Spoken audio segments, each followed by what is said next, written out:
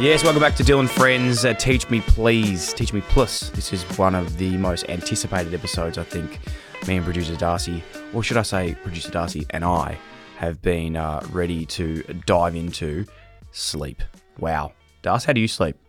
Pretty well. If you didn't hear him, he said pretty well. I sleep pretty good at the moment too because I have a baby that I'm scared that if I don't sleep, I could die. But hey, today, introducing Dr. Garen Hamilton. Garen, welcome to the show. Thanks very much. Thanks for having me. How good is this? I'm really, really pleased and really excited to have you in, mate. It's a genuine honour. Looking through your rap sheet, shouldn't say rap sheet, but your what you've achieved and what you've done and what you've studied. It's a really impressive and long list. Thank you. That's a lot. Like I can imagine, there's just been a lot of time spent researching, studying. Has that been a big part of your life? Yeah, a lot of study. Yeah. Both at school, university, and then after graduating and working. So it's just endless learning, really. But I like it. Unbelievable. For those out there who might not have heard you before or know what you do, how would you explain who you are, what you do, and what your shtick is? Okay. Well, I've got a few different roles, but primarily I'm a clinician. I'm a specialist doctor. I'm a respiratory and sleep specialist. So a big part of what I do is to see patients with breathing and sleep problems. I also do some research as well, and I do a lot of work in sort of education and advocacy at the moment.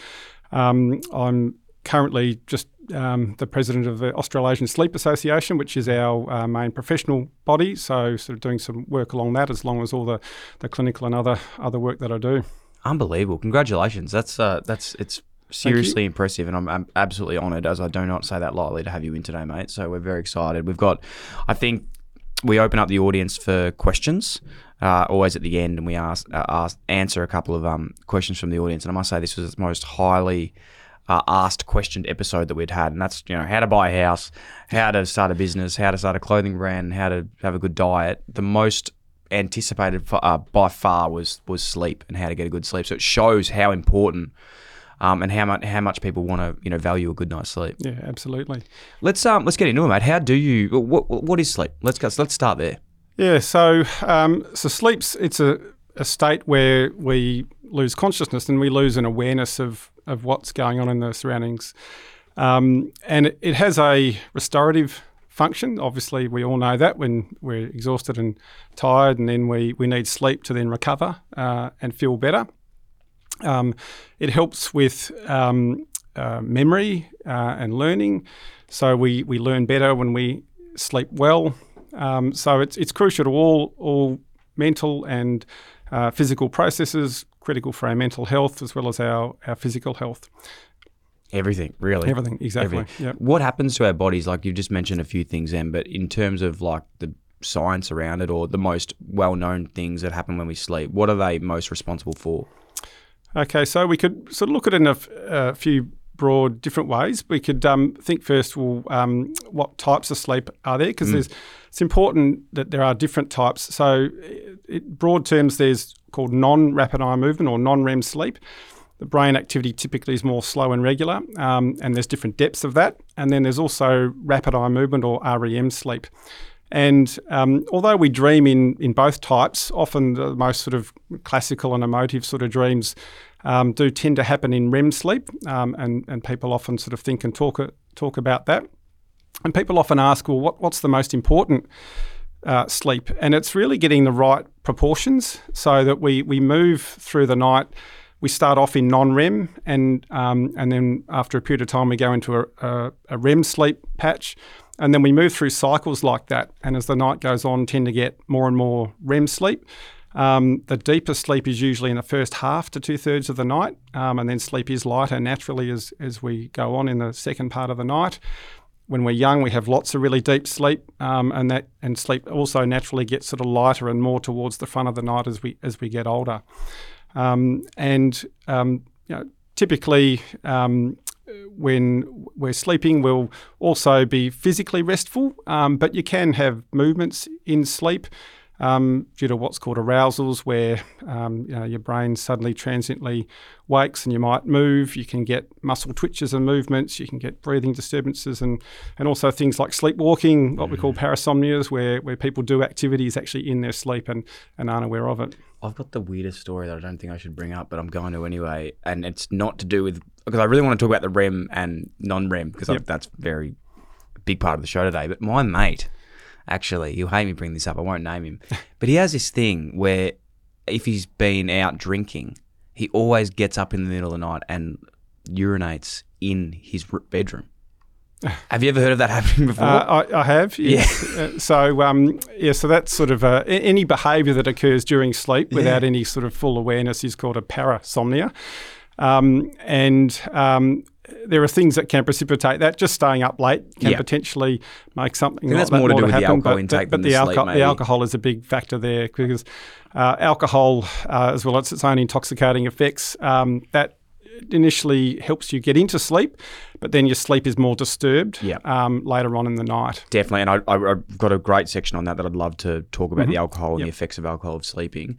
Going back to REM versus non-REM. Now, I didn't realise REM meant rapid eye movement. Is that what That's it correct. stands for? Yep. So when you were saying before about REM sleep versus non-REM sleep, are you actually saying that when REM is in, your eyes are moving? Is that what that means? That's right. So it's interesting. So it was described and called rapid eye movement sleep when the scientists noted that in that period of sleep, most of the body becomes paralysed, so that muscle activity reduces to really low levels, apart from the breathing muscles, the diaphragm, but also the eyes. And the eyes would sort of dart around in bursts, and that's how it got the name rapid eye movement. And then if they woke people up during this, they would sort of remember their dreaming, and particularly emotive sort of dreams. So REM sleep was discovered, I think, approximately sort of 50 years ago.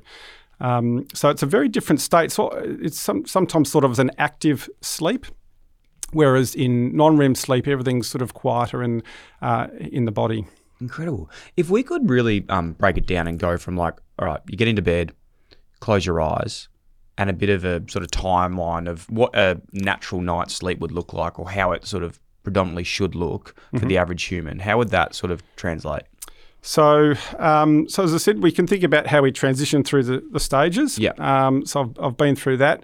So you close. Just to confirm, you close your eyes. You go into non-REM first. Correct. Yeah. So your eyes aren't moving. So that's right. So you go into non-REM, and there's a rare disorder called narcolepsy where people do go into REM sleep too quickly. Gotcha.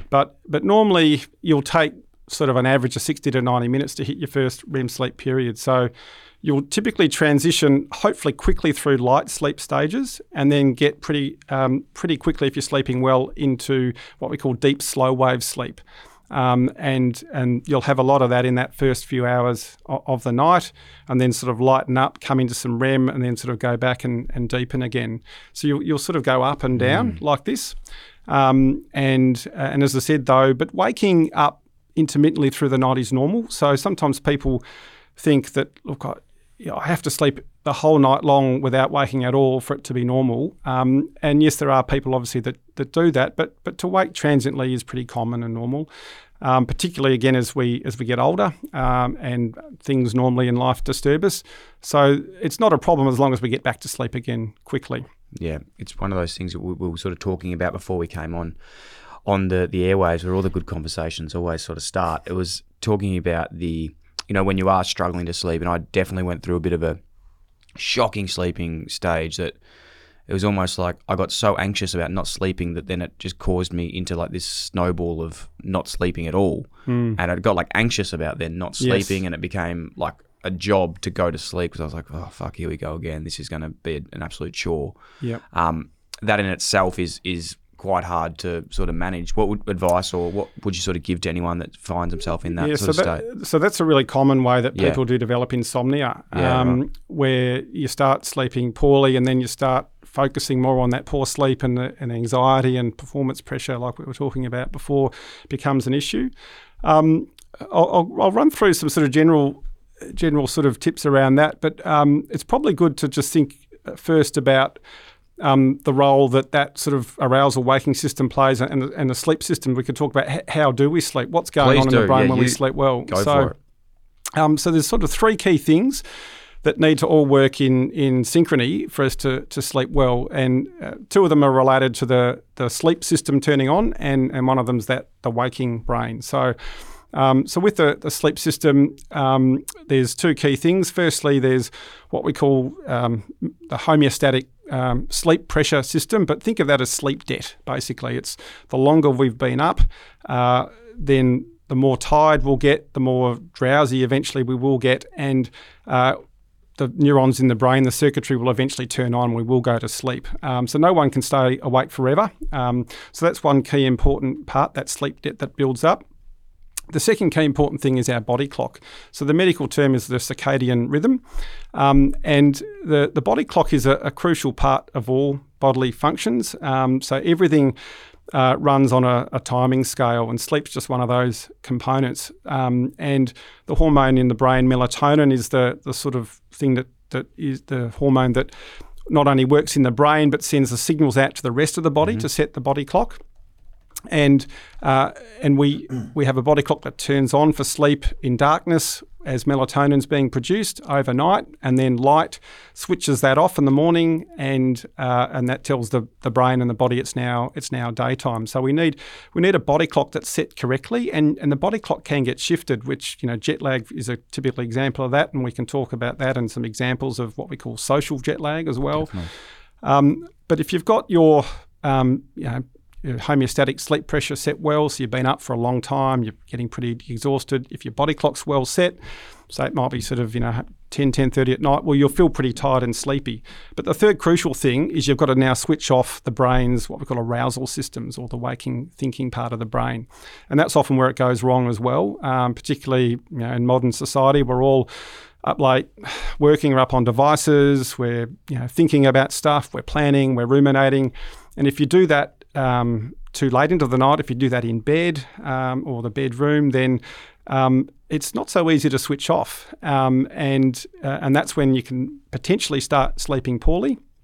And obviously, some people are going to be more prone to others. So dealing with all of those factors, getting your body clock right, making sure that you've been up long enough to be tired, and then working on the brain is really important, and switching off and having the right routines and rhythms. Now, please take this anyway. You know the right rhythm to go with this sort of chat. I'm just going to throw in shit questions every now and then just to sort of for my own safety, but take this wherever you like. I was thinking just of that last bit around switching the brain off. You're talking about, ruminating or technology and those things that stop that third sort of key part to switch off. If you're seeing a patient or someone that, is struggling with that sort of sense, what are maybe the sort of first 3 or 4 things that you'd say to them to switch off, or, to not do or to do better for that third sort of facet to be in a better shape to sleep? Yeah, sure. So one of the key things initially is you've got to make sure you differentiate the bedroom and the sleeping environment from what you do outside of that, because our brains are really good at forming associations with things and just having subconscious habits happen. So you want to preserve the bedroom, and the bed particularly, as a place where you have your intimacy, but also that you're relaxed and you're chilled, and that sleep happens. And if you mine's just sleep. So if you turn the bed into a place where you do that other mental stuff, it's going to interfere. So people often inadvertently start doing stuff in bed, working on their laptops, all that sort of stuff. So it's really important to get the message across about you take all that outside of the bedroom, and do that in the lounge room, in an office, or somewhere else. Then also you've got to be able to slide into that relaxation. Again, as I said, you can't often just turn it off instantly. So it's all about a proper wind down, as it's called, where you give yourself time to do the stuff you've got to do. We all got to mull stuff over. We all got to think and plan, but do that at a dedicated time earlier in the evening when it's not now time for bed. And then you can process it, and you can say to yourself, okay, that's done now. Can't achieve anything more. I've got to just let that go. And then you can start building in some behaviours that are more relaxing. Now, whether that's just, listening to some music, maybe listening to a podcast, having a cup of herbal tea, or everyone's got different things they like to do, doing some yoga, meditation, something that helps you wind down, getting your screens off. We're all just beholden to screens all the time, but they activate the brain. They also have some light which can interfere with sleep. So we've got to get all those things off.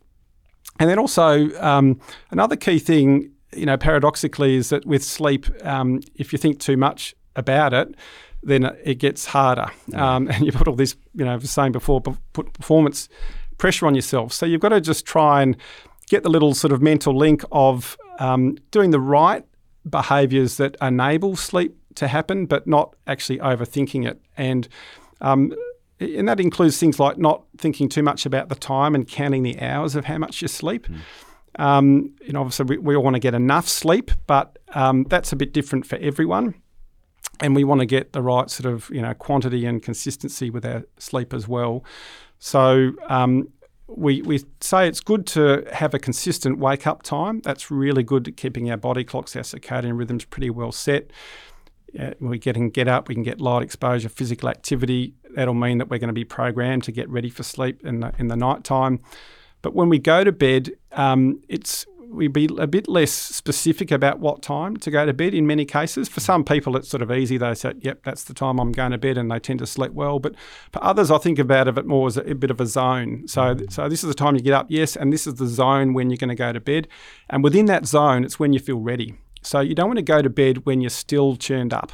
If you're churned up, you shouldn't be in bed. You should be out. And we even say that if you're lying there tossing and turning, brain's churning, one of the key strategies is actually to get out of bed for a short period of time, change the scene, think about like rebooting the computer's hard drive, and then go back in and try and chill out again. So they're just some of the sort of initial simple sort of things about trying to get the routine right. Incredible tips. I think even for me, I didn't know that was a strategy, because I've found even if I do wake up or not struggling to fall asleep, I'm like, you know what?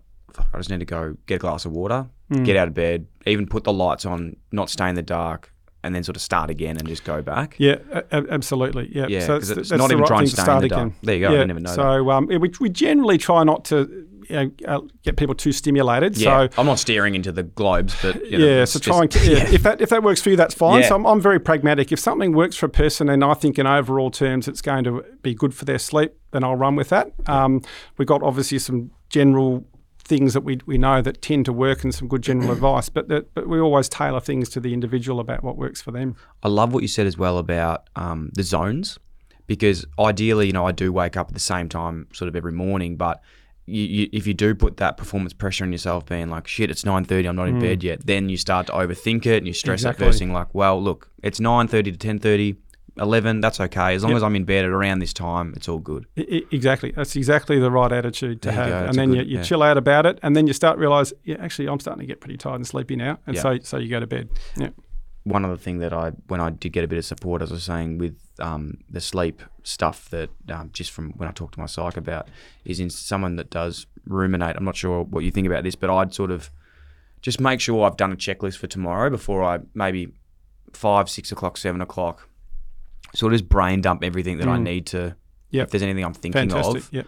It's just like, I'm just going to put this in my reminders so that when I wake up tomorrow, I know that it's all there, and I'm not just going to bed thinking about that mental checklist while I'm laying in bed. That's great. You've had great advice. Yeah. So they often call that, psychologists, they call it worry time or journaling. Yeah.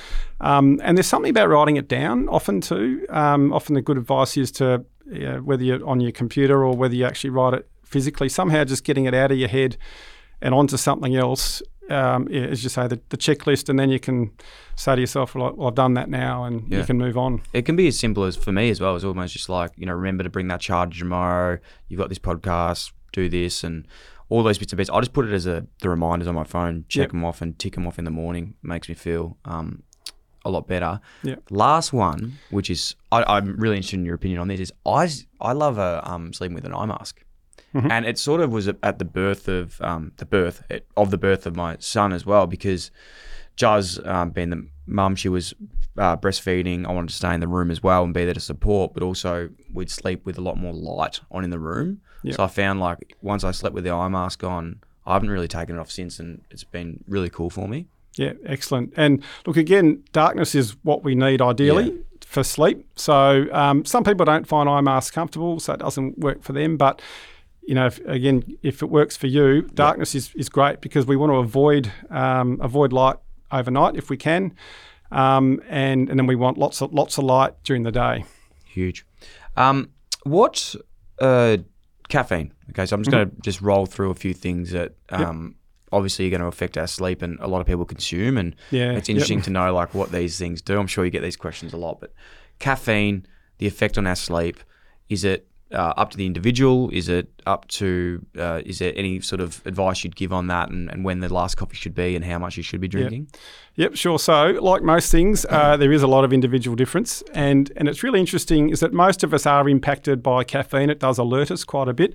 But there's a small proportion of people that are caffeine insensitive. So there are some lucky people that could have a coffee at night and then just go to bed and they'll be fine. But for most of us, that's not going to be the case. And what we call the half-life of caffeine. So if we think of half-life means how long does it take for half of that product to get metabolized by the body. And the half-life of caffeine's pretty long. So sort of at least 4 to 6 or more hours, and it can vary a lot in different people. So caffeine can hang around for a long time, and it's best to have your caffeinated drinks in the morning. I tend to use 3 p.m. as a bit of a cut-off, that it's generally not good to have caffeine after 3 p.m. because if you then sort of fast forward sort of 6 to 8 hours where you're wanting to be actually getting ready for bed. Some people are even more sensitive, and they know that they can't have it at all, after lunch, for example. But certainly from mid-afternoon, for most people, we shouldn't have it. It's strange. You go out for dinner at a restaurant, and they come around at the end and say, "Who wants a coffee?" It's it's a pretty strange thing, but it's best if most of us don't say yes to that. Is it true as well that even if it doesn't affect you going to sleep, it affects you getting into that deeper sleep later? So it might not necessarily be helping you go, but it's stopping you from getting into the deeper REM. Yeah, right? that's correct. So it'll affect your sleep later on through the night as well. Yeah, no, even if it doesn't affect you actually going, or it doesn't make you feel less tired, it's still not letting your brain switch off. Yeah, that's right. You'll have more disturbance and what we call arousals through the night, potentially if you've got something like caffeine on board. Screens. It's very simple to say that don't go on your screens before bed, but let's be realistic. Like it just it's not possible. Like I've tried that. I have a full-blown addiction to my phone. I'm definitely going to be on my phone. Is there anything still that we can do? Is it maybe like just not consuming it on full brightness, obviously, or is there glasses, the blue light glasses? Do they help? Yeah, they do. So all that is important. And look, you're right. Screens are part of what we do, and not just kids. I got kids, and they're on their screens all the time. But we as adults are as well, aren't we? So it's part of society. So it's just trying to do it the best way we can, and a light is a big factor from the screens, and blue light is particularly the wavelength that is worst for us. So having the sleep and dark modes and filters that you can put on your phones and devices, they do provide some benefits. So it is important to keep the brightness and dullness as low as possible at night. And there's blue light blocking glasses. You can get those sort of orange tinted lenses which block the blue wavelength. They have a role as well. But even with that, we think a lot about screens, but we often don't think enough about what about the rest of the lighting in the house. So, we've got LEDs everywhere sometimes, and they can be quite bright, and they can often be much brighter than the phone you're looking at or the computer you're looking at too. So try and have soft lighting. You can get smart lighting now that sort of softens and changes colour through the evening. Try and use yellow warm light rather than the bright blue light. All of these things when you're buying light globes or putting your house together. You want bright lighting. As I said earlier in the day, late afternoon, you want bright lighting. But then through the evening, if you can try to do whatever you can to minimise the light, it will help your circadian rhythm. It will help your sleep. Awesome. When you speak about the circadian rhythm, there's a point you mentioned before about with light. So obviously, blue light, not great. Yellow light, red light. Is red light a thing as well? Yeah, well, all light's just part of the spectrum, but red light's at the good end, and blue light's at the bad end. Yeah. Fantastic. But with the circadian rhythm, you're saying that even in terms of jet lag, maybe if we talk about that for a second, you're saying that even if your body clock isn't right with the time of the day, your circadian rhythm can still pick up light and dark knowing that your brain should go to sleep then too? Am I just making somewhat of sense? I think what you're trying to say is that the term we use is there's misalignment. Yes. So that's sort of what I'm thinking. So you know where I'm going with this. Yeah, I know where you're going. Yeah. So so what we want, and we know we sleep best, and we know that a lot of our other health outcomes are best, and we feel best when our internal body clock, our circadian rhythm, is well aligned with the natural light-dark cycle. Yep. That's why sort of getting up at dawn and so forth works so well. And then when we're misaligned, and so the common thing is the jet lag is a common thing, but also, shift workers, the reality is that we have a 24-hour society, so we have people that need to work shift. So they are often trying to sleep at times and will get up at times which don't fit in with what either the external cues or their own body clock is telling them to do.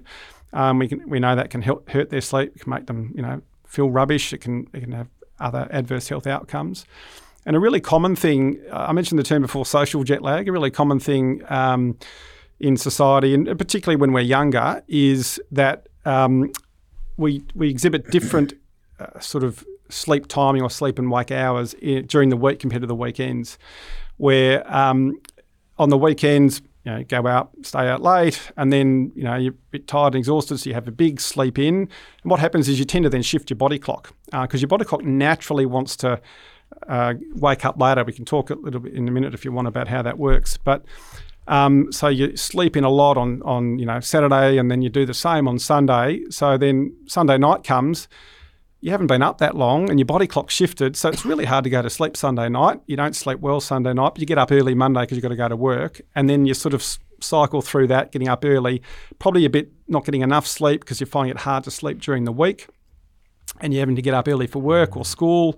And then the weekend comes and you go back and do the same again, and you stay up late, you have your big catch in, and you have this wonderful catch-up sleep that maybe helps you feel a bit better. But it traps you in this cycle of your body rhythms not being synchronised. And we know also that now increasingly sleep regularity, getting up at a similar time is actually really important. And although at times we'll all need to sleep in, it's healthy to try and avoid the really long sleep-ins, and that if we need a bit of a catch-up, if you just sleep in for an hour or two and then quickly recalibrate and try and get back to your normal rhythms, even if it means, look, you're more tired that day because you've had a late night, you slept in just a little bit to sort of help get you through the day, you're more tired, but you can almost use that in a positive way, thinking, well, I'm going to sleep better tonight because I know I'm exhausted, so that sleep debt that I've built up will really help me. And you can use psychologically these things often in a positive way to know that and if your body clock stays well adjusted, it'll help you get back into a rhythm. Being a young father now, the sleep-ins is something I do miss, but I think it's actually holding me in good stead because as I said, I am so tired when I go to bed. Yep. Putting that in the language of a young man or woman listening to the show today, that situation sort of sparks me going, okay, think about it. Going out on the weekend, you're having your beers or your wines, and you get home late. Say you get home at 12, 1, 2, 3 a.m. and people might think, well, I want to get my 8 hours, so I'm sleeping till 10 a.m. when I normally get up at 7. Yeah. But you're saying it's actually better to no. You cut it a bit short. Do the crime, do the time, get up early as you normally would, and then would you say maybe even similar to? It is hard because we know that if you get just 3 or 4 hours sleep, you're going to really struggle. Yeah. So it's all a bit of a balance. So as I said, sleep in a little bit, but as I said, an hour or two you can get away with, as long as you quickly recalibrate back. But if you sleep in for 5 hours longer than normal, that'll really throw you out. That's right. And you are better off, as a young person, as you say, do the crime, do the time. I think you were saying. So Darcy's a big one for that. He just spends his weekends out partying and doing all sorts of mischief, which is not. I tell him not to, but it is what it is. We were talking before about with that sleep-ins. No, as we said. Well, as much as we try not to. What about napping in the afternoon? So napping is a really interesting one. So in most cases, it's actually a good thing often. So back to our body clocks, the circadian rhythm, there's two sort of mini sleep periods. There's the big one overnight and there's a little mini sleep period in the afternoon. And so that our bodies are actually sort of programmed and ready for a sleep. And, as you probably know, in some cultures, there's still the siesta that goes on at that time. Even in our sort of westernized culture, hundreds of years ago, we used to more commonly have those sort of naps and siestas. So our bodies are used to napping. And we know that there's a lot of benefits you can get out of napping, particularly when you do it at that right time. Particularly if you haven't had enough sleep. So, for example, if back to that example you've given, so if someone's had a big night out or something. Parsi Darkinson, for example, say that's his name. So you're better off getting up at a similar-ish time in the morning and then having a short nap in the afternoon and then getting back into your normal, to help you catch up, but only a short nap and get you back into your normal rhythm. Yeah. Before what time do you think? Like what does that nap? Look, again, before 3 o'clock ideally. Yeah. So just after sort of lunch is the best time to nap. And look, napping is also best if it's brief. And so, people can sleep anywhere from 5 or 10 minutes through to a few hours. And interestingly, often the few hour sleeps are the worst ones because you get into really deep sleep. I've had them as well. You wake up, you feel terrible. Where was I? That's right. Yeah. We call it sleep inertia or sleep grogginess. It's like, someone's hit you over the head with a hammer. And it takes an hour or two to get going. And we even know when we do testing on people, they don't function as well if you've had a really long, deep nap. Yep. Whereas if you have a short nap, so generally less than 45 minutes, but you only need sort of anywhere from sort of 10 to 30 minutes usually for a short nap. And that's often very refreshing. You don't get into the really deep sleep. You tend to wake up better. And we know performance can improve with naps.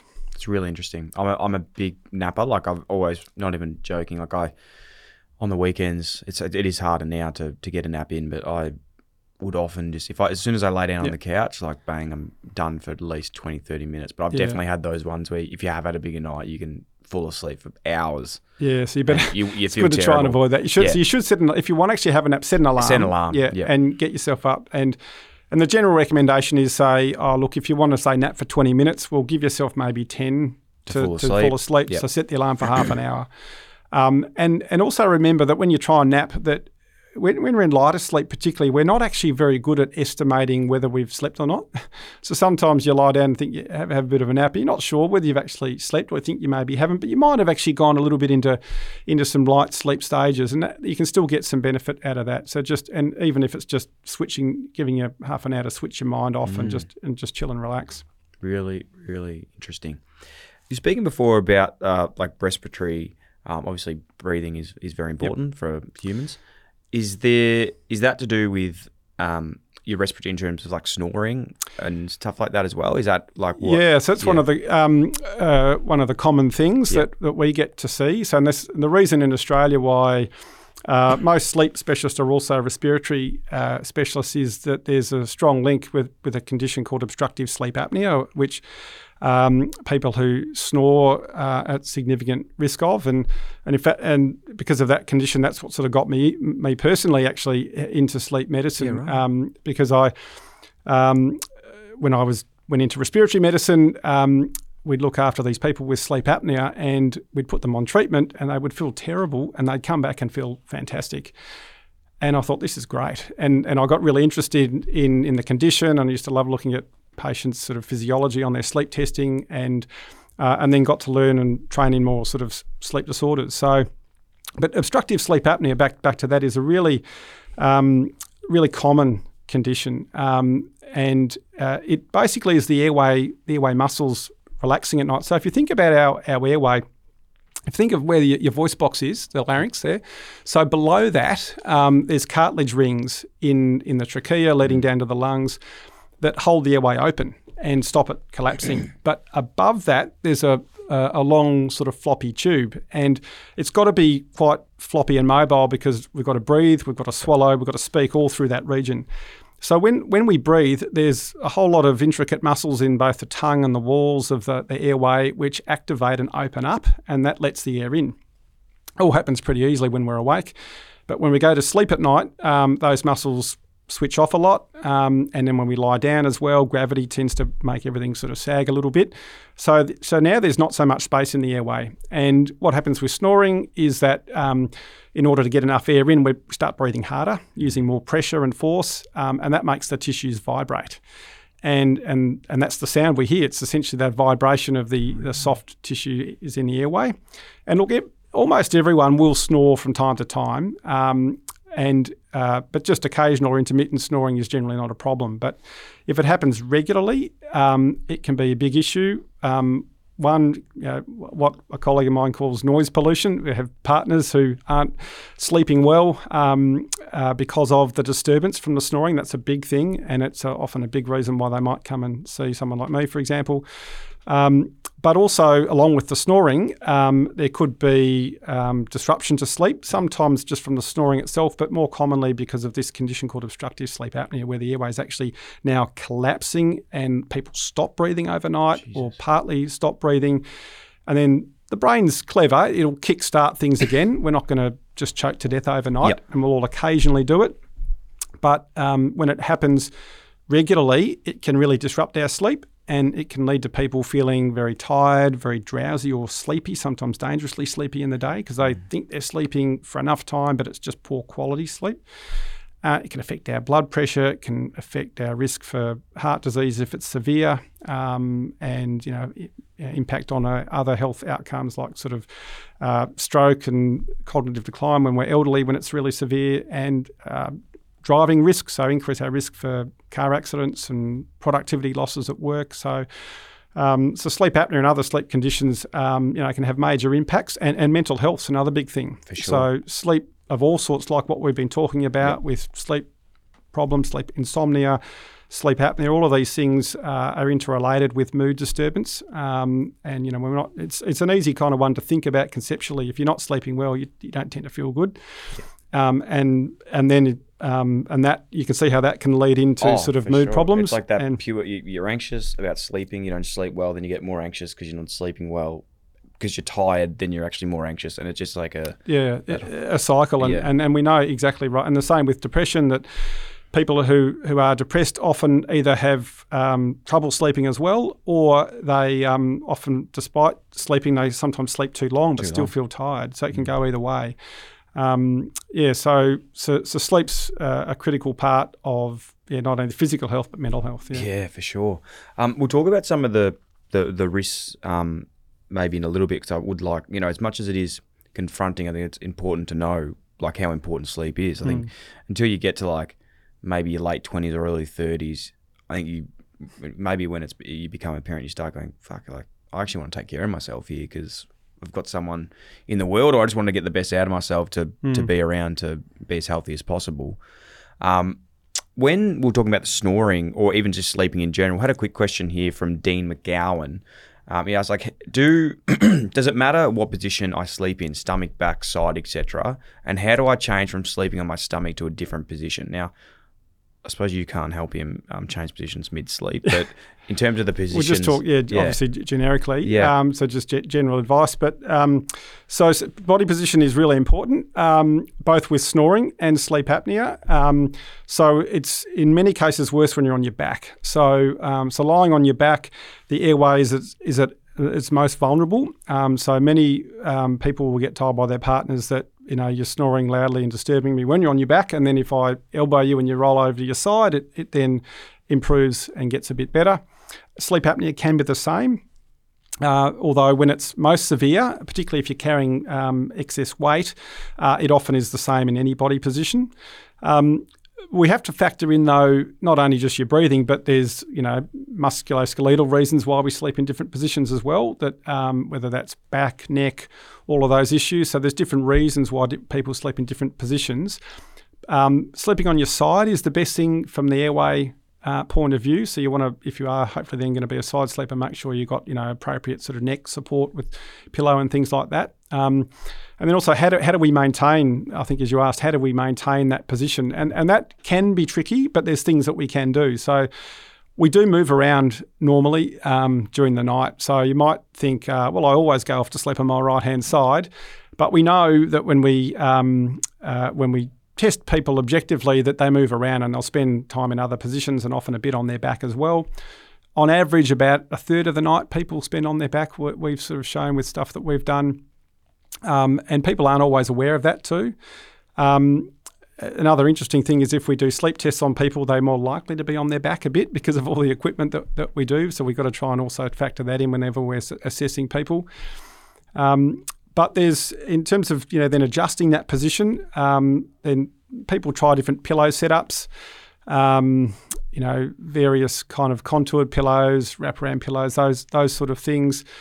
But there's also, you can even get a bit technological about it. There's now sort of treatment devices that you wear either on the back of the neck or the chest that actually measure your body position. They've got a phone accelerometer in them, and they can give you a little buzz or a warning sign you're on your back and prompt you to roll over. They do work a lot, but often, well, not always do people find them comfortable. They work well for some people, not always for others. But again, because we sleep in different positions for different reasons, sometimes maintaining a body position can be difficult because of other pain and musculoskeletal issues. For sure. I appreciate that. That's actually really interesting. I'm trying to think what I think I'm a side sleeper, but definitely stay on my stomach as well throughout the night, just in case you're interested. The stuff as well that's I'd love to get your opinion on is the natural medication. So there's obviously, if you get to a stage where you need sleep consult, you'd obviously see someone like yourself that can actually support from a medical point of view, but stuff that could maybe help someone in that natural realm. I think I tried before, the natural melatonin gummies. Mm-hmm. What would you suggest? Do you think they're worth trying for someone, or would you just seek medical professional help first? So happy to talk a bit about melatonin. I think with melatonin, it's best to seek, advice of a doctor. Yeah. I'll explain why just in a minute. But just in the broad sort of group of just supplements and things. Yep. So there's a lot of things out there that are said to potentially help with your sleep. The tricky thing is that there's not a lot of I suppose research evidence to know how well they do work. The key thing, as long as they're not harmful, is the important thing, and also that we know that anything that makes you just more relaxed and chilled is going to help with your sleep anyway. Yep. So again, as I said, I'm pretty pragmatic. As long as people aren't taking something which I think could be harmful or dangerous, that if it's helping them stay relaxed and calm and helping them with their sleep, then as I said, I'm happy to run with that. Mm-hmm. But there are obviously pharmacological sort of, things that we think about and consider as well. And melatonin is one of them. So melatonin, we said is the hormone the brain produces to help regulate the body clock. So you can administer that in different ways, tablets most commonly. And it's depending on what country you're in and where you get the stuff from, it varies a lot about whether there's a lot of melatonin or really not much. Yep. So in Australia, melatonin is at any significant dose is a prescription medication. So there is a long-acting melatonin you can get from any pharmacy. It's over the counter for over 55s with sleeping problems, but it's on prescription for younger. And you can get what we call compounded melatonin, so pharmacies that make up their own medication in the store, and which is a bit more of an immediate release acting. You can get that at various compounding pharmacies on prescription. There's a very big, and then if you get over the counter stuff in Australia, it's not going to have the significant sort of quantities or dose that you'd probably need if that was felt by the practitioner to be helpful for you. Overseas, though, it's a different story. So in America and in Europe, it's a sort of an unregulated buy it over the counter. And people do buy it online and stuff like that. And the tricky thing is, though, that there's a few studies that show that what people say is in there isn't always what's in there. There could be more melatonin, there could be less. So if you buy something like that online, you don't know really what you're getting. Whereas if you get something on prescription here, then at least you've got a doctor who's kind of supervising and you know what you're getting as well. Sure. And in terms of how well does it help people sleep, it's probably a question people often ask about melatonin. And it depends partly what are you taking it for. So firstly, if you're taking it to help with your body clock, well, that's where it's probably got its most potential benefit. So if people have either jet lag, we know it can help in that to readjust. If people have got a shifted body clock, a common one is where what we call a delayed sleep phase. So people just naturally stay up really late and then sleep in late and have trouble getting up in the morning. Taking melatonin in the evening along with appropriate light exposure in the morning can help with that. People often use melatonin as a sort of almost sleeping tablet. It's pretty weak as a sleeping tablet. And for many people doesn't really do anything much. It can, if you look at across, the evidence across, it can have a small effect. Some people do seem to respond to it, but not everyone. Really interesting. It's good to know. I just, like every person at the moment, you listen to a lot of Andrew Huberman, and he had this like cocktail of sleep sort of stuff to do, and I sort of looked into that, and there's some places you can get the melatonin gummies, but they are at a very low level, and I personally didn't feel any benefit from them. Not surprising. You never know what people are doing. Is there an ideal amount of sleep hours? Yeah, good question. Really common question that we get asked. And again, it's so yes, there's an average sort of general recommendation, but again, there's a lot of individual difference, and it depends a bit on our age as well. So for an adult like us, we know that on average between sort of 7 to 9 hours is the recommended right amount of sleep time. It's probably sort of 7 to 8 in general is the commonest thing. And we know, and practically as well, given the way society's set up and how well we are, that if we can get 7 or more hours, then that's for most people going to be hitting a good target. But some people do need a bit more at that upper end, and some people genuinely do need a bit less. But people that actually only need a really short amount of sleep is really rare. So if people tell you, I only need 4 hours and I'm fine, that's pretty rare and probably not the case. They're probably not performing as well as they think they are. So, but usually once you get below 6 hours, most people are going to not feel great if you're consistently getting less than 6 hours or not functional perform as well. So trying to get, that sort of 7 to 8 hours for an adult. Kids need more. So teenagers particularly, they need more, sort of 8 to 10, and younger teenagers sort of even more again. But, do our teens get that amount of sleep? In a lot of cases, probably not. Across society in general, we're all more likely to get not quite enough sleep. And that's part of, the messaging to try and help us get, getting enough, but working out also what works for you. So as I said, we're all a bit different, and rather than an exact hour amount that you should be getting, that if you've got your good sleep timing and if you feel pretty rested and you're feeling pretty good, well then that's a good amount for you. Time. We spoke about before having a zone. Yep. So that's a really good point that I love already that we'll put into our big learnings today. But sleep before 10 p.m. versus sleep after 10 p.m. I've always heard like it's, the hours before, if you can get to bed earlier, it is ideal to be getting some great sleep then. Is that? Yeah, so probably what people tend to say more is around midnight, I think. And where that really speaks to again is the body clock and that alignment issue. So that if we're going to say, for example, if we want to get 7 to 8 hours sleep, and if you want to get up at 6 o'clock, well, that means you've got to go to bed at about 10 or so. Now, if you're going to get, and we know that if that's where your body clock sort of wants to be then set, and if that's going to well align you with the natural cycle, well, if you're sort of getting the same amount of sleep but going to bed later and getting in later, it just doesn't seem to be as restorative often, and you often maybe need a little bit more. So I think that's where that comment of that the sleep you get before midnight is more important, because what it means is that you're actually getting to bed at a good enough time to enable your body clock to be well synchronised. And then, you are going to have the right cycles of sleep and have more chance of getting up. So it's sort of like reverse engineering from when you consistently want to wake up, work backwards to then work that out.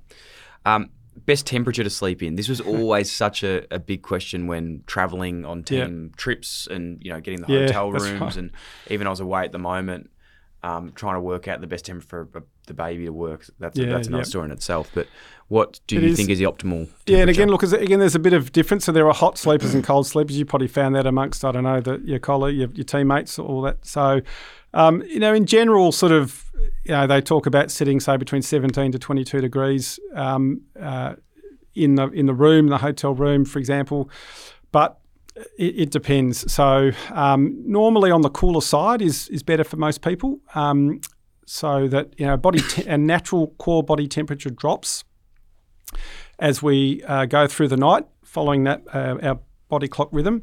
So about sort of 4 a.m. is the sort of lowest point of our body clock, and so if we sort of start warm and then we've got a coolish room and we then our body sort of helps our body naturally cool through the night.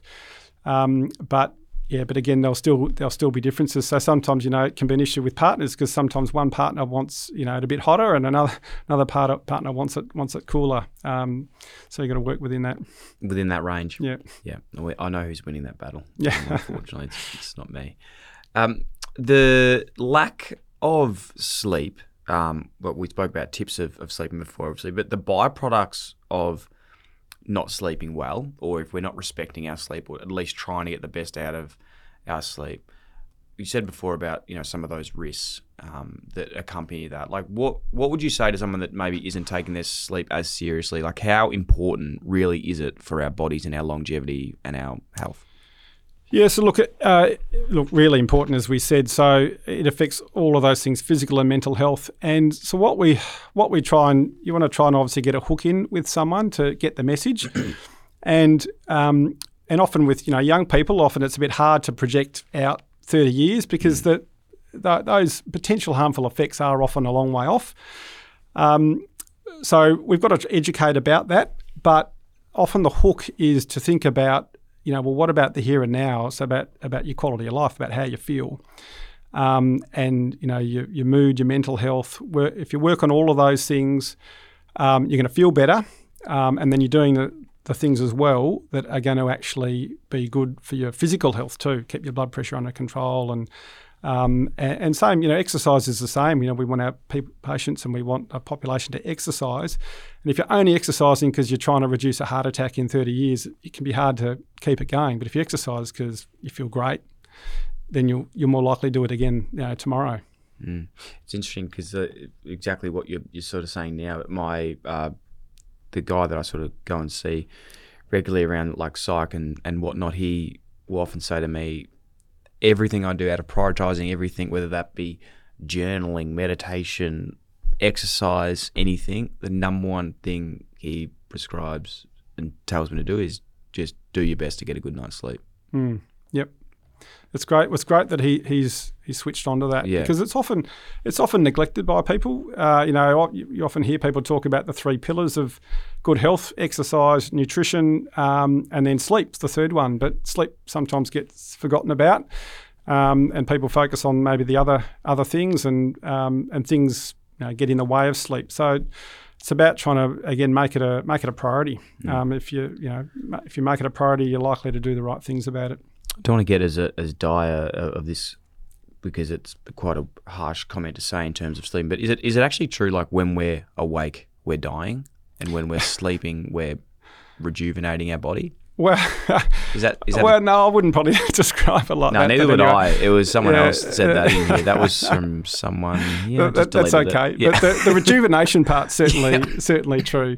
And it's interesting. You think, well, how does sleep work, and why do we sleep? So for so many years, we've tried to work out, well, why actually do we sleep? How does it make it feel better? And recent research has seemed to indicate that there's from a brain point of view, particularly, there's also issues with the tissues in the body, but in the brain, that there's a lot of waste products that are produced that don't get easily cleared. There's a clearance mechanism that's relatively slow, and that clearance mechanism is much more active at night when we sleep. Mm-hmm. So the recent research on that is really around that. Well, one of the key things about sleep is probably to just help sort of clear those waste products to rejuvenate us neurologically and help us feel better and help keep the body functioning and going. Huge. And is that I'm not going to even try and use the scientific sort of terminology, but like our prefrontal cortex, that's like where the fight or flight? Well, the prefrontal is more sort of the about where all the thinking and planning goes. But that's where and then the fight or flight often feeds into sort of the inner parts of the brain around what they call the limbic system and so forth, where then often sort of fear and those sort of things can take hold as well. But all of it needs to recover from sleep. And that just holistically just drains all the toxins from every part of the brain. Yeah, that's right. Crazy. I'd love to get into dreaming. Mm-hmm. What is dreaming? So I have some weird dreams, man. Yeah, I've had some weird ones lately too. Well, it's interesting. It's again one of those things that almost everyone will be able to talk about. So so look, dreams are literally just activity, mental activity that goes on. Imagery that goes on while we're sleeping. REM and non-REM, you were saying before as well? Yeah, it does happen in both, but more prominently in REM sleep, and probably the more kind of bizarre emotional sort of dreams do happen in REM. And how well we remember our dreams is really variable, actually. We know if you wake up during a dream, you're more likely to remember it. But an interesting thing is that if you don't, and maybe you think about this, if you don't immediately think about the dream, the memory of it fades really quickly. It goes. And then later that day, you can't remember what you're dreaming about. You remember it later. You're like, I sort of remember that, but I can't remember what happened. That's right. But if you focus on it early, you're much more likely then to remember that sort of dream. So, some people might think they don't dream, but everyone is dreaming. It's just whether you do actually remember it or wake up from it. And one of the reasons why we probably remember dreams more in the morning when we get up is we have more REM sleep in the morning. Often we have this big long REM period shortly before waking. So that can be something which then triggers us sort of, waking up and remembering, something from that. I know dreaming, this is probably more of a weird dream sort of thing. You read all those dream books and those meanings of certain things. Do you believe in any of that stuff, or is it more just... There's no good evidence that people, have tried put a lot of meaning on dreams. Yeah. So there's lots of theories out there, but there's not any sort of, I suppose, any universally agreed theory about what dreams mean or why we dream. But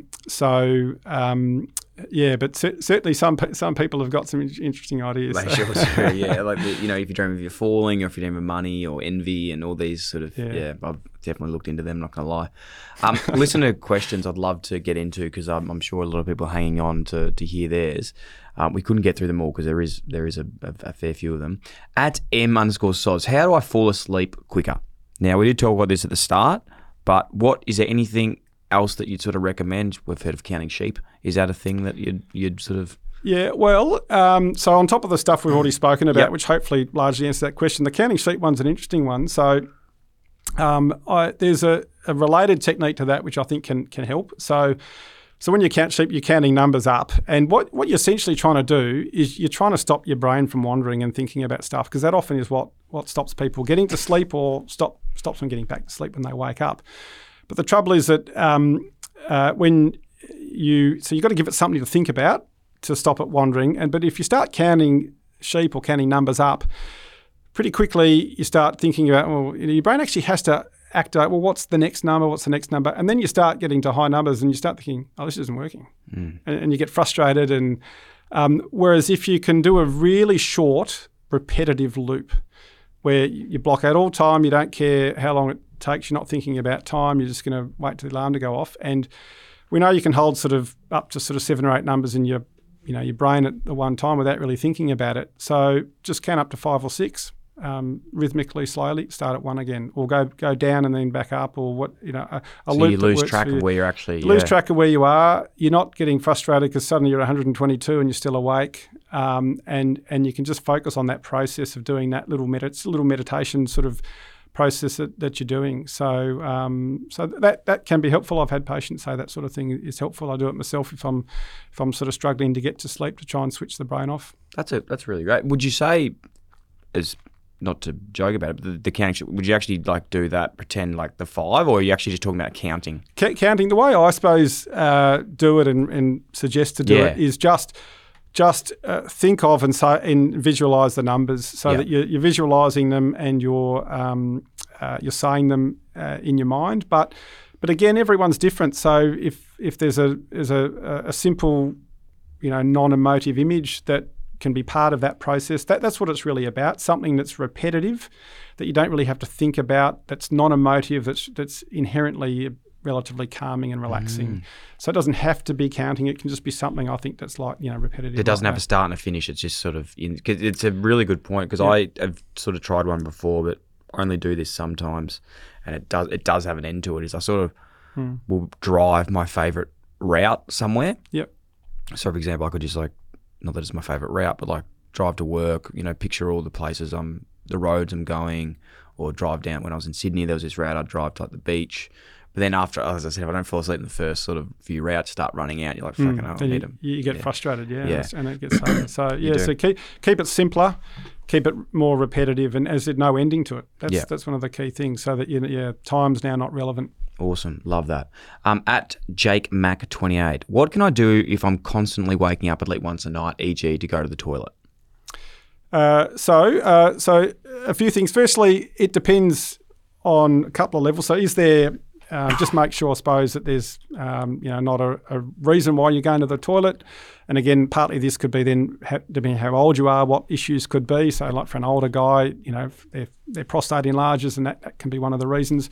Are you drinking a lot of fluid? Have you got diabetes, and maybe your sugar control's not good? So you just got to, as a doctor, you think about all those sort of things, obviously. But just from a sleep perspective, part of that too then is going to be one of these, what we call habitual or conditioned behaviours that sort of tends to happen.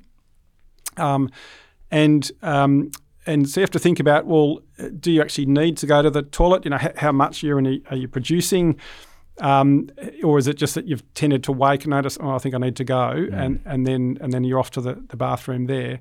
So then the question would probably boil down to, as well as those things I mentioned, how long are you taking to get back to sleep? Because if you're just off the toilet quickly back to sleep again, for most people it's not going to be a problem. If you're taking a while to get back to sleep, and if that's starting to become a problem, then there's things you can do to try and help that. And if it becomes a real problem, then it part of the behavioural strategies that are used for insomnia by psychologists, etc., often include, and it sounds really paradoxical, bedtime or sleep restriction therapy. So if people are waking a lot overnight and struggling to get back to sleep, they're spending a lot of time lying in bed awake, and often then going to bed early to try and get more sleep, and is in bed for ages but not getting much sleep. So what we recommend as part of a package of other behavioural things is to actually really shorten your amount of time in bed, get up at the same time. It builds your sleep debt, so deliberately making you more tired and exhausted, and almost forcing your body to sleep through those periods when it would normally wake up. And when you start doing that, you then start to break that cycle. You get a bit of confidence about your sleep and relax a little bit more about it. But when it's delivered by either psychologists or doctors and other practitioners, the key thing is then not to immediately go back to what you were doing, but is to just gradually lengthen your sleep. So you've actually got to maintain a little bit of sleep restriction for a while as you gradually lengthen it. So it's part of a package of what's called cognitive behavioural therapy for insomnia, which sleep psychologists could administer, and other practitioners and sleep specialists can administer.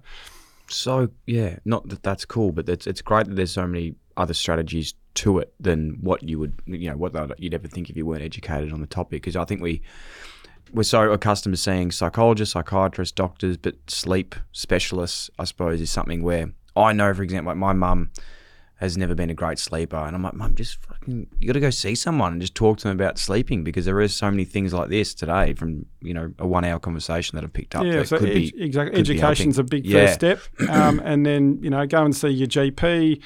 Psychologists, they're often sort of, overloaded with all their other general work, and sometimes don't get the time to focus on sleep as well, even though it's so important. But increasingly, they're doing more and more training in sleep as well, and spending more and more time focusing on sleep. And obviously, with the stuff you've said today, you're getting a lot of good advice. Yeah. So.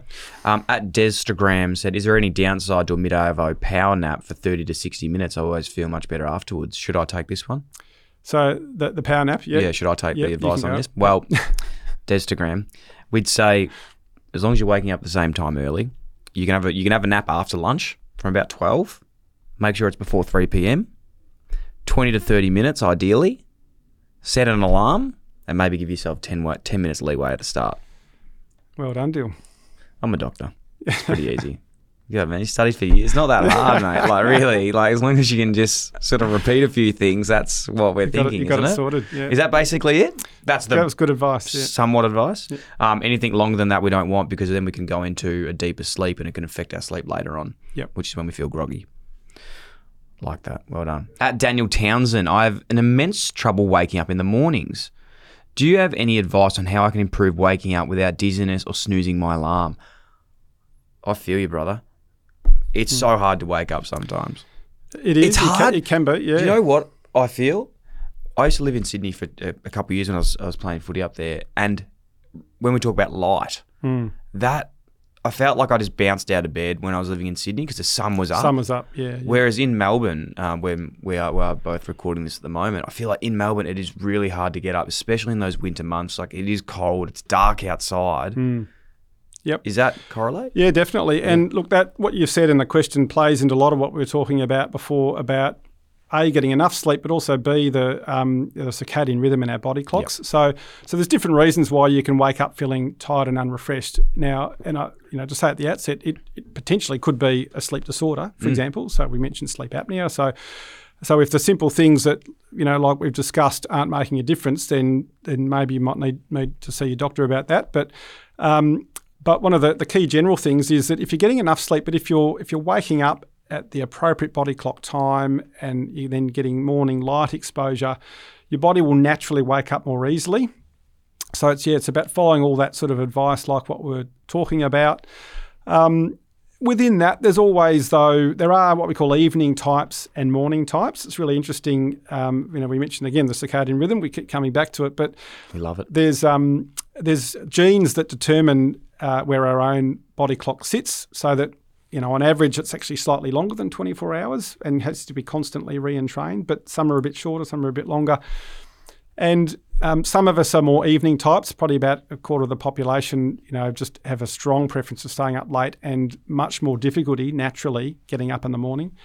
And about a quarter are strong morning types, the opposite, where they tend to struggle staying up late. They like to go to bed early, but bouncing out of bed's not a problem for them. And the rest of the population is sort of somewhere in the middle, and you can move between that a little bit with just light exposure and sleep behaviours and all of those sort of things. But there's some of those individual differences that we try and factor in as well. When you're just giving advice and general advice. For sure, I think with Daniel Townsend as well, that he's just messaged in about the waking up without dizziness. And again, let's keep this sort of generic for everyone. If it is something serious, definitely go and see a professional. But if it's more, maybe in my case of just being like, it's hard to wake up. I'm a snoozer. Like, I just keep putting it off. I do 5-minute alarms every time. Well, I used to. It's a bit harder now. I have to get up, but I think it is to that case of just actually getting up and turning the light on and waking up. Yeah, so you've got to just force yourself to get up. You've got to try and talk about things like sort of priming yourself before you go to bed to try and, sort of say to yourself, look, when the alarm goes off, I'm going to resist. I'm not going to hit snooze. I'm going to get up. And then, try and make things as sort of difficult as possible. So have the phone or whatever it's waking you up out of reach. So you have to go and get it. Actually got to go and get it. And then also, if you do always have trouble getting going, so do something, get yourself moving. So go to the bathroom, splash your face with cold water. Just do something like that. Turn the light on, move up and down, because if it is that you're just taking a while to get going, if you're one of those types that always sort of just struggles a little bit, you can help it just with these simple behavioural things. And I suppose as well, talking about earlier, if we do sleep in, say that is a weekend when you don't have to get up for work. Yep. That would then sort of stuff up your day and your sleep debt, and then it just keeps sort of going into each other again. Yeah, exactly. If you're sleeping too long, as I said, so a little short extra is okay, but if it's too long, it becomes deleterious. Love it. Ewan Dixon said, do you have any advice on getting a consistent sleep when you work inconsistent work hours at night? Now, that's a hard one, and it's very hard to give generic advice because it does depend around the shifts that you do.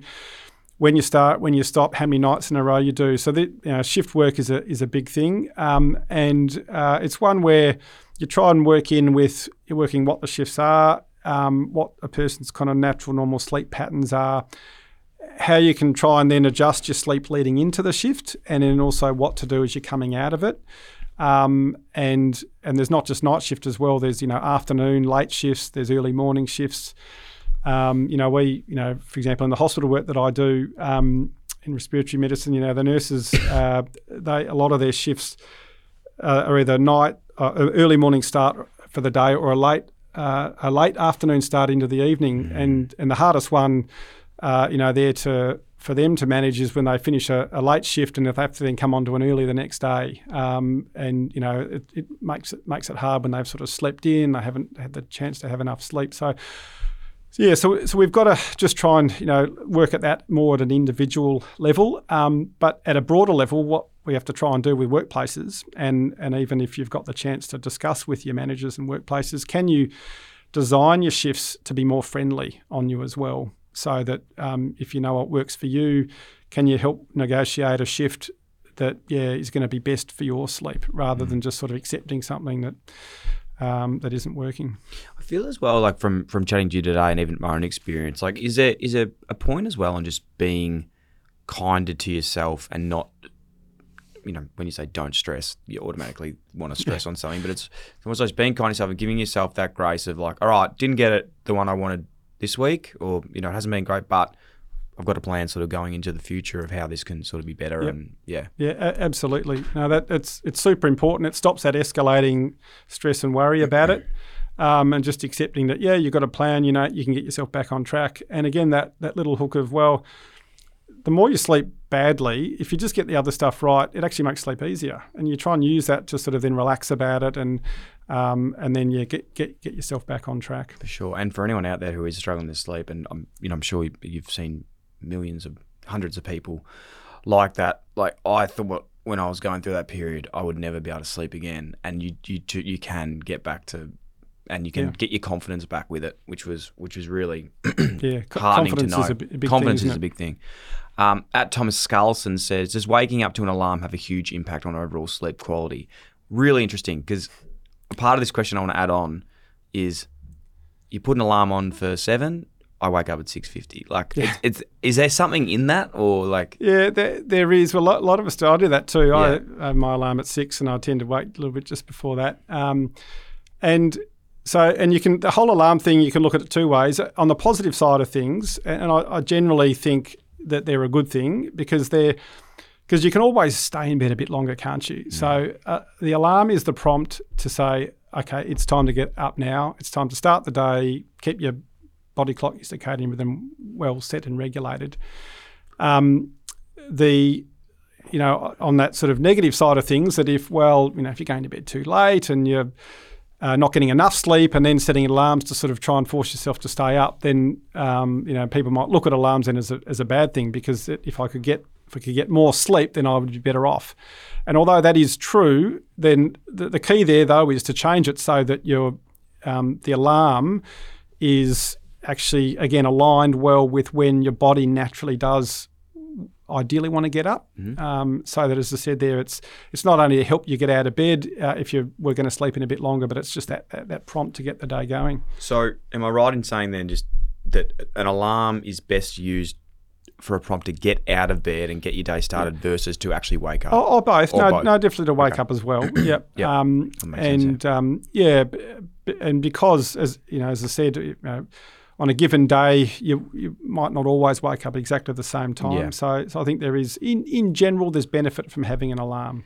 Do you think that is it better to just have one alarm, or what's your opinion on the consistent snoozer? Like, what's that? Well, I think ideally just one alarm, because you're getting up to it. So,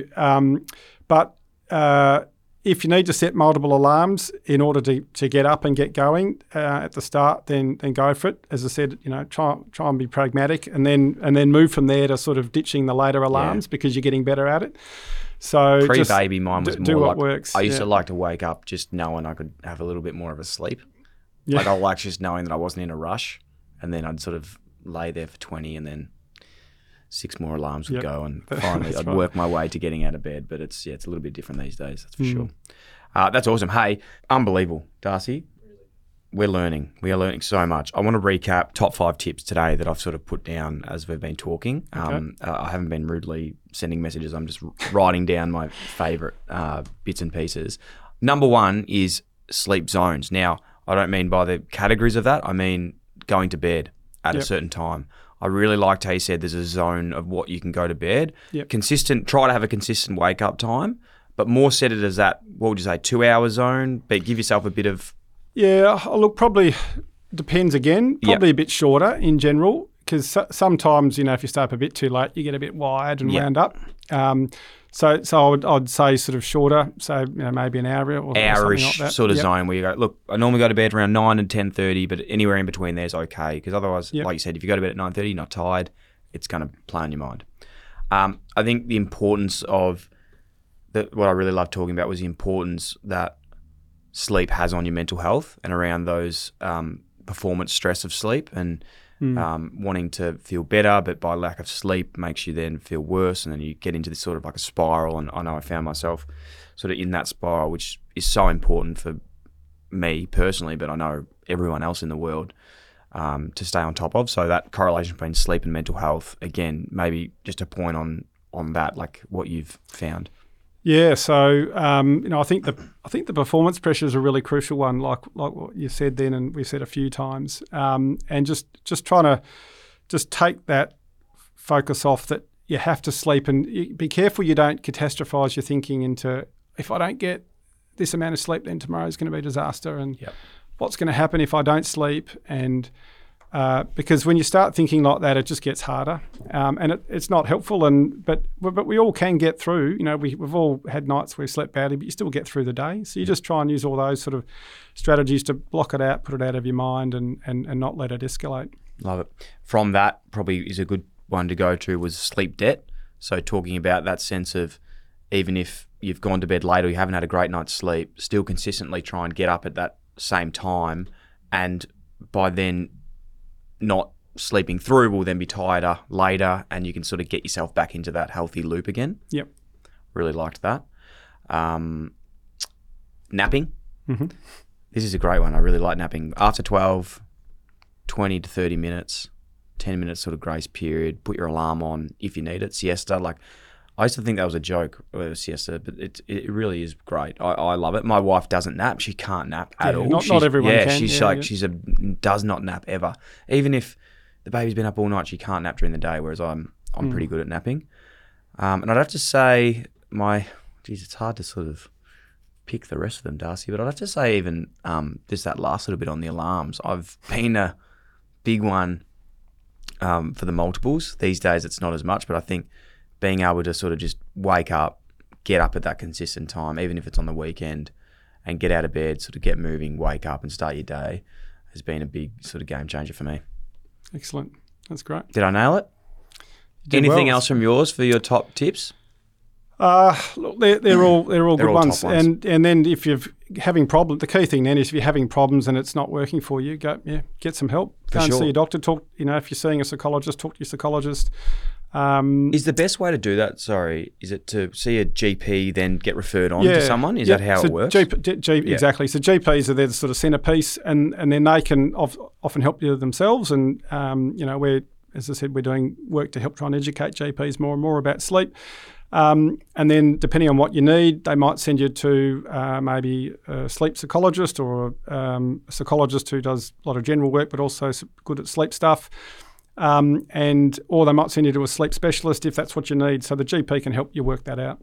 Garen, thank you so much for coming in today. I really appreciate it, mate. It's been very educational. My head's spinning. And I'm looking forward to sort of heading home tonight and putting some things in place. I'll have to tell Jazz I can't do any overnight feeds tonight or wake up for the baby because I'm practicing my sleeping. Dr. Garen said that I've got to get that going. She'll love it. Thank you very much. No worries. Thanks, mate. Cheers. Bye.